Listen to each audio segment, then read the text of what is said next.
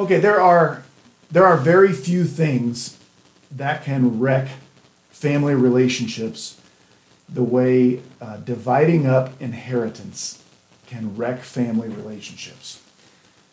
There are these feelings inside, heirs, that I'm worried about what I may or may not get. I'm worried that somebody might maneuver or manipulate and get maybe what I could have gotten. I'm worried that I won't get what I should get. There are also instances where people who have done more care, who have for an elderly aging parent than someone else, maybe they feel like they deserve, and maybe they do deserve more than the sibling who hasn't been home in 5 years. Or so it's amazing how quickly inheritance issues can turn ugly, how long they can stay ugly, the amount of damage they can do. And our passage today is about inheritance issues. For those of us who've come to believe in Jesus, for those of us who believe that what Jesus did on the cross was he hung there on the cross, taking the penalty I deserve for my sin and you deserve for yours. For those who believe that, the Bible says we enter into a guaranteed inheritance. And the good news about that inheritance and what Paul wants to share with us today is no one can maneuver, no one can scheme, and no one can take away the inheritance that we have in Christ. We learn about this inheritance all over. It's even called an inheritance in places like Hebrews 9, 1 Peter 1, Ephesians 1, Colossians 3. And what this inheritance is, we usually call it heaven, but it's eternal life. John, in the book of Romans, wrote about eternal life this way. This is our inheritance. Seeing a vision of the future, our inheritance, John wrote this: look or behold, the residence of God is among human beings. God will live among them, and they will be his people, and God himself will be with them. He will wipe away every tear from their eyes, and death will not exist anymore. And neither will mourning or crying or pain, for the former things have ceased to exist. That's our inheritance. That's what's waiting for us because of what Jesus did for us at the cross. Now, who gets that inheritance? What can I do that might foul that up? That's what Paul wants to talk about today. That's what we want to talk about today in this passage. Romans 4, 13 through 16. Now, where we're at in the book of Romans, briefly, we're still in the second section of the body of the book of Romans. And in that section, Paul's been teaching us about justification by faith. Justification is a word that means to be counted righteous or reckoned righteous or declared to be righteous. That's justification. And Paul has taught since Romans 3:21 that justification comes to people by faith alone, in Christ alone, in Jesus alone. No one will be counted righteous based on their works. That's their behaviors. That's what Paul taught in the first section of the body of the book of Romans, that there's no one righteous based on our behavior or religious deeds. We're all without excuse before him. That's why we need saved by God or rescued by God. And that rescue comes through Jesus Christ and to all those who believe in Jesus. Now, where we're at specifically, Paul has just lifted up Abraham, one of the patriarchs of the faith, as an example of justification by faith. Paul quoted Genesis 15:6, which says, Abraham believed God, and God credited Abraham's faith as if it were a lifetime of righteousness. That's how we are saved. And today, Paul wants to talk about Abraham's inheritance. Faith like Abraham's leads to an inheritance like Abraham's. Let's read our passage together this morning. Just 4 more verses again, and then we'll see what Paul teaches us about our eternal inheritance. Romans 4:13 through 16. They read this way. For the promise to Abraham or to his descendants, and remember, that's us. Paul taught us last week that we are all children of Abraham if we believe like Abraham. For the promise to Abraham or to his descendants that he would be the heir of the world was not through the law, but through the righteousness of faith. For if those who are of the law are heirs, faith is made void, and the promise is nullified. Verse 15, for the law brings about wrath, but where there's no law, there's also no violation. And for this reason, inheritance, is by faith, in order that it may be in accordance with grace, so that the promise will be guaranteed to all the descendants, not only those who are of the law, but also those who, like us, are of the faith of Abraham, who is the father of us all. So Paul, by this point in the book, he's made sure that we understand that justification, being counted righteous by God, only happens as a free gift that God promises to give to those who believe. Justification by faith alone, in Christ alone. And now that we know that, Paul wants to make sure today that we understand the full inheritance of eternal life. A full inheritance is guaranteed by faith alone. He says it this way in Romans 4:13. For the promise to Abraham and to his descendants, that's us, that he would inherit the world is not fulfilled through the law, but through the righteousness that comes by faith. This is just a plain statement by Paul that teaches that once God promised Abraham an inheritance, it was guaranteed when Abraham believed. That's what this says.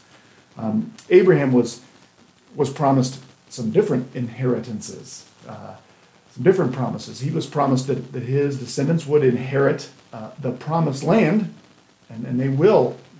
Israel will have that land forever. But Abraham was also looking, the author of Hebrews tells us, at a heavenly city, an eternal reward, and our inheritance in the New Testament, in those passages I mentioned before, is eternal life. And it's guaranteed. It's stored in heaven for us already, Peter says, and we are being preserved for it. That's our inheritance. Now, what do we have to do to enjoy that inheritance work? Where he will dry every tear from our eyes, and there'll be no more pain, no more death, that eternal life. What do we have to do to enjoy that inheritance? And the answer is nothing. A non-action guarantees that for us. All we must do is believe in the gospel of Jesus Christ. Now, I've said this for weeks now. Can that be hard to believe? That I don't have to do anything to be guaranteed this eternal, unfading, undefiling, awesome inheritance where I'll live in harmony with God forever and ever. I don't have to do anything to gain that inheritance. I only have to believe. Is that hard to believe? Yes, it is. That's why Paul wrote this little paragraph that we're going to study this morning. Because in this paragraph, the rest of this passage, is Paul giving us 3 reasons why our inheritance, eternal life, must be guaranteed by faith. It has to be that way. And Paul's going to give us 3 reasons why. He says in verse 14, just like Abraham was guaranteed an inheritance by faith, now he's going to tell us why that has to be guaranteed by faith. 3 different reasons why that is true. The first one comes in verse 14. Paul says this, or he teaches us this: eternal inheritance must be guaranteed by faith, or else God's promise of justification by faith is an empty promise. It wasn't real.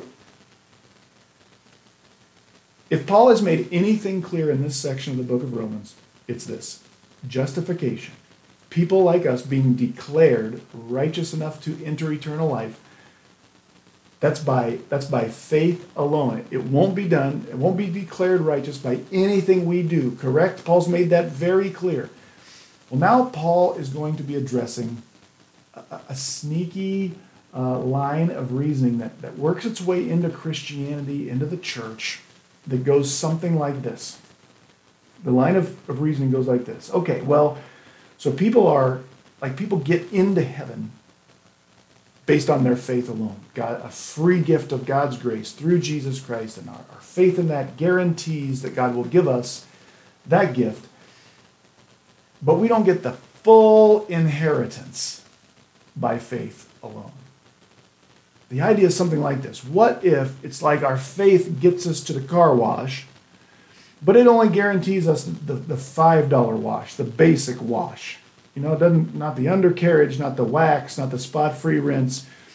If we want to get the full double wash package with the different colored wax and an undercarriage and all that stuff, we got to perform for that one. Or it's like this. Faith might get us in, like there's a doggy door in the back door of heaven, and faith like gets us through the little cat flap. But if we want to, it gets us into the mail room of heaven.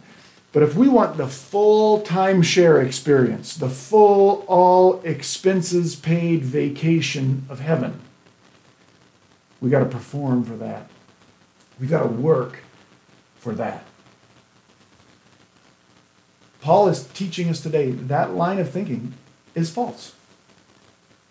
And he starts right here in verse 13. In verse 13 he said, Abraham's inheritance and our inheritance as children of Abraham is guaranteed by faith. And it has to be that way. You know why? Read verse 14 again. Paul says, if people become heirs by the law, faith is empty. God's promise of justification by faith was a lie. It wasn't a real promise. Here's why that is true. If Abraham's inheritance wasn't for sure the moment he believed, he hadn't really been declared righteous by God. Let me approach this from another direction. What does justification mean again? What's the word justification mean? To be justified mean? It means to be declared righteous. Now, when we are justified by faith, who are we declared righteous by? By God.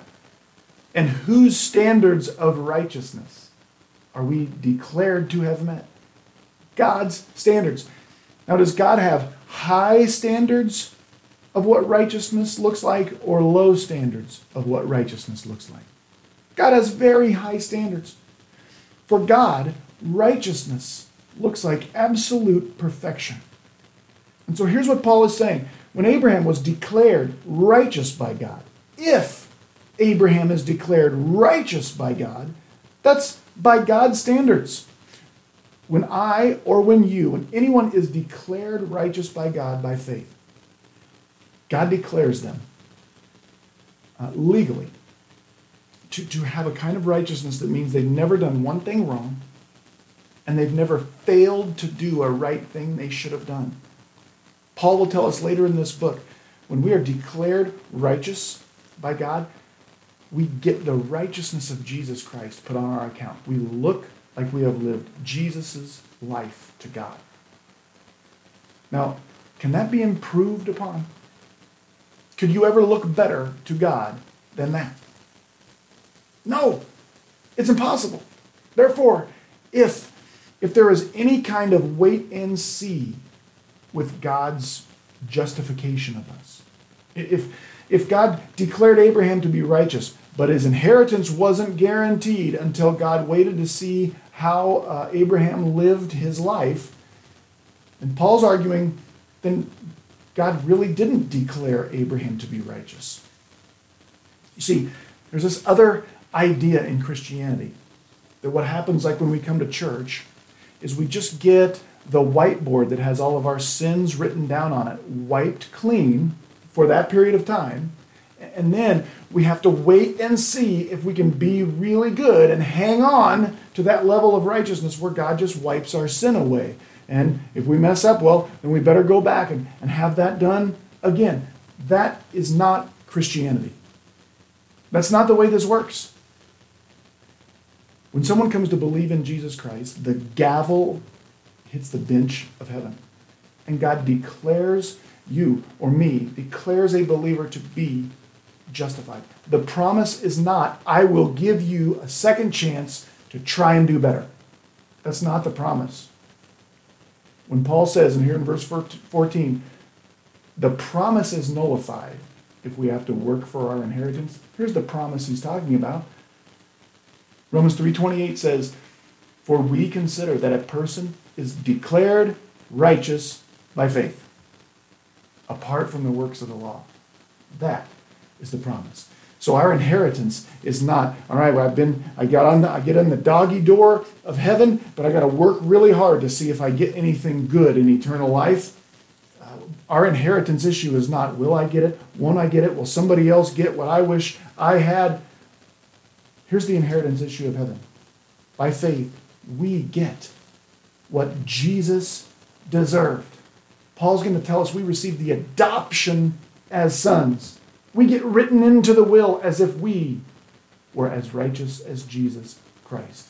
And that happens by faith. So the first reason our inheritance, our eternal inheritance, must be by faith alone is because God promised that we're completely justified. We're seen as perfect by Him, by faith. The second reason that our inheritance must be by faith alone comes in verse 15, and it's this.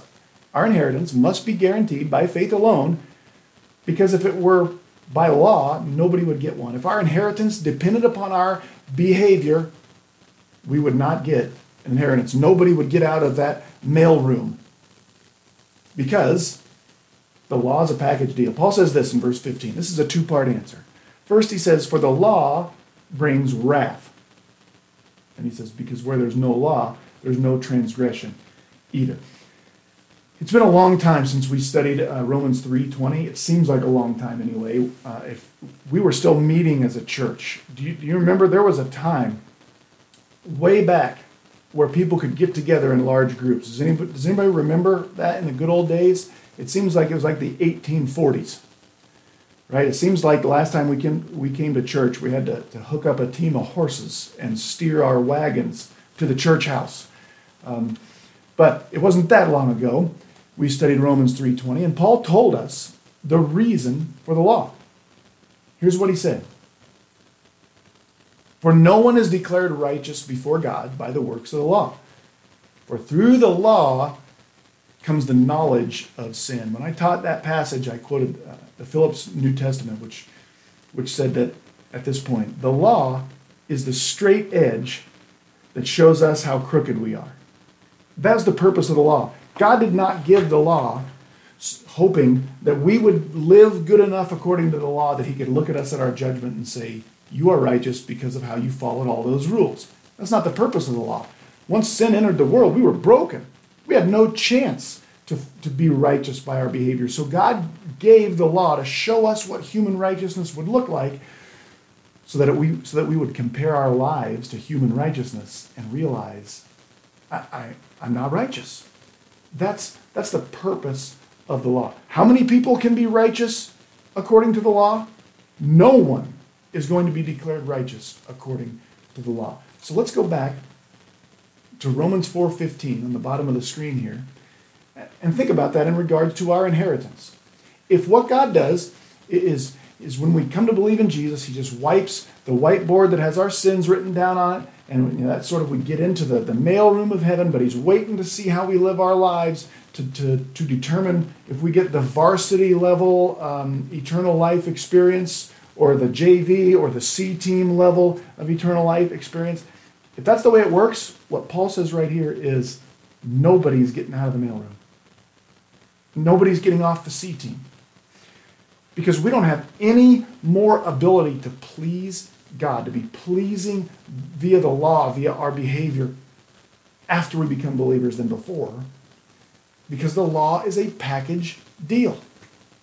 The law doesn't have just a list of suggestions that God tells us to live by. It also has curses that tells us what we deserve for failing. And the law is a package deal. James 2:10 in the New Testament would still apply if we are trying to work our way into the varsity heaven experience. And James 2:10, this is Jesus' half-brother, says this: "For the one who obeys the whole law and fails and stumbles at just one point, before God it's like they're guilty of breaking all of it." The law is a package deal. Everything Paul taught in the first section of the book of Romans about how unable we are to keep the law would still apply if we were just trying to gain an inheritance through our behavior. It won't work. Praise God. Our inheritance is guaranteed by Jesus' behavior and not ours. The second part of this verse 15, Paul writes this: "Because where there's no law, there's no transgression either." Where's the place where there is no law? Paul's going to tell us. And if we believe in Jesus Christ, we live in that place. That place is called grace. In chapter 6, Paul is going to teach us this amazing fact. If you believed in Jesus, Paul's going to say this about you: you are not under law. You're under grace. You know what that means? That means if you're not under law, you cannot transgress the law. That means God, not only does God not just wipe our whiteboard clean, he does do that, but he doesn't pick up the marker and start making note of all of our sins after that. It's like he takes the whiteboard and throws it out the window. We're not under law. That's what grace means. We get undeserved favor, unmerited benefit. That's grace. Now, this doesn't mean that you and I will never sin again. How I wish it meant that. It doesn't mean God doesn't care when we do sin. It just means God's not still writing citations to punish us anymore. There's no condemnation for those who are in Christ Jesus. Romans 8:1. That's not the way this works. We're not under law. How can you transgress rules you are no longer under? That's what Paul says here. Another place Paul talked about this was to the Colossians. In Colossians 2:14, Paul wrote this: God has destroyed what was against us. There was this certificate of debt. It was expressed in decrees, the laws that were opposed to us. He has taken all that away and nailed it to the cross. If we think of our sin as God recording on the whiteboard all the bad things we have done, he took that whole whiteboard and nailed it to the cross with Jesus. And we are no longer under law. Not to keep us out of eternal life, and not to keep us from the full inheritance Jesus won for us. So the second reason why our inheritance must be guaranteed by faith is because if it's guaranteed by our behavior, none of us are getting one. This is not a denigration of the seriousness of sin. It actually is an increase of the seriousness of sin. If my sin can keep me from an inheritance, I'm not getting one. Now, I promise you 3 reasons. Paul did teach 3 reasons why our inheritance must be guaranteed by faith. But before I tell you the third one, I think I better answer a question. I can't see your faces this morning, but I know there are people who are raising an objection in their minds. Their hand in their brain is going up. They have a question. They have an objection. And here it is. But wait a minute, Maxwell. What about eternal rewards? What doesn't the Bible teach? Didn't Paul teach in this book already that we are all, even Christians, are going to stand before Jesus and have the behaviors of our lives judged. Doesn't Paul teach elsewhere that every Christian will stand before the judgment seat of Christ, or the Bema, and have how we have lived judged by Jesus? Yes, yes, yes, and yes. That is going to happen. Paul described it. It's like all the works and behaviors of our lives as Christians, and this judgment does not decide who goes into heaven or hell. This is a different judgment. But Christians, all of the behaviors of their lives will be gathered up, and Paul says it's like they will be put into a fire. And all of the things we did out of selfish ambition, all the things we did just for ourselves, that will just be burned up like they won't exist. But there are things that Christians will do that will last through that fire. Like if you put rubies or diamonds or emeralds in that fire. They will survive. And that's real. That's biblical. That's going to happen. But I'm convinced that's not teaching us that we have to work our way to the varsity experience of heaven. Here's the way to look at those eternal rewards, I think, to make sense of what Paul says today and what Paul says elsewhere. First, in Romans 2:8, Paul said that anything we do out of selfish ambition will not be rewarded by God. So God didn't give a system of eternal rewards so that we would work our way into having more into heaven, more in heaven for eternity than other people, have a nicer place for us so people could look at us and kind of be impressed. That's not what eternal rewards are for. In fact, if we do things out of selfish ambition, even if it's eternal ambition, I believe those things will be burned up. But there are things that we can do as Christians that match with our created purpose. Do you remember why you were created? Why did God create you? To make Him look good, to glorify Him, to honor Him, to thank Him. And when we, as believers, when we do something completely selflessly, because it doesn't get us into heaven, Jesus got us into heaven. When we do something completely selflessly, that makes God look good, God will never forget those things. But those things, they will survive eternally somehow, but those things will be reminders of what a holy and righteous and glorious God could do on earth through sinful people like us. None of those things will be eternal memorials to how awesome or moral I was on earth. They'll be memorials to how God could work to get His glory through someone like me. And when we stand before God and we experience His full holiness and righteousness, and we hear Him deem us to be righteous, all of the self-righteousness will be scrubbed out of us. And we know everything that anyone has for eternity will be a memorial of the glory and grace and love of God. Now, I want to move on to the third and final reason why God says, or why Paul says, that our inheritance must be by faith alone. And that's this.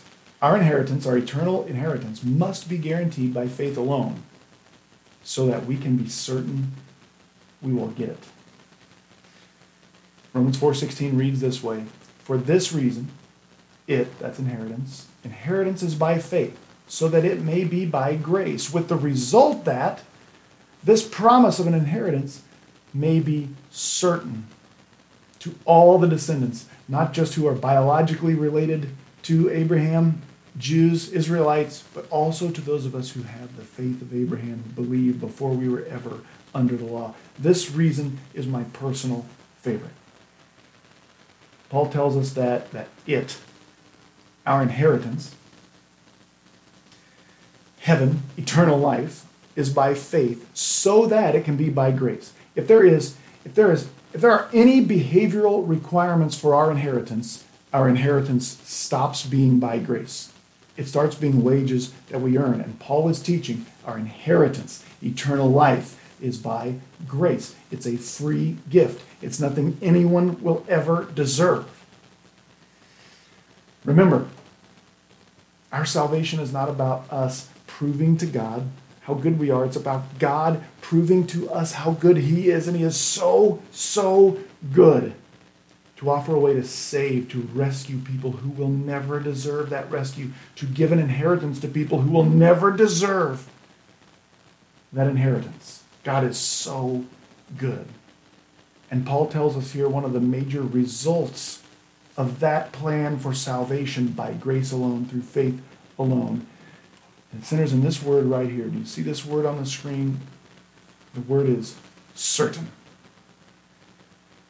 Inheritance is by faith, so that it may be by grace. We want to earn our inheritance from God, but He will only give. And here's the result of that. That's how we know this promise of an inheritance can be certain to all the descendants of Abraham. If eternal life, if our inheritance, if there are any behavioral requirements for it, you or I can never be certain we've done enough to get there. And that makes it terrifying to die. And because we all know in our hearts tomorrow is not promised to any of us, it makes it kind of terrifying to live. Because how can we know we've done enough? You know, most of us grew up not believing that is true. Like we can't ever know that we have an inheritance reserved for us. Most of us aren't taught this way. Most churches, they mean well, but they don't communicate this feeling that God is so gracious and so giving, that Jesus did everything it took to win my inheritance. And here's why. Since the very beginning, since the good news, the gospel began to spread, there's this push from inside the church even to begin to say, if we tell people that salvation, that a full inheritance is guaranteed by faith alone, man, people are going to go crazy. People won't come to church. People will just sin like mad.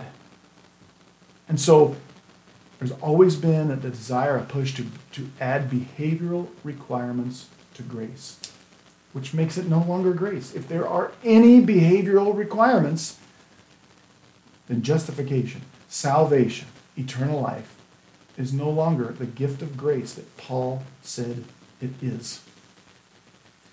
I want to quote something that a friend of mine, Brian Clark, the pastor of Lincoln Berean, what he said one time about this passage, actually, and it's about how churches fail in this.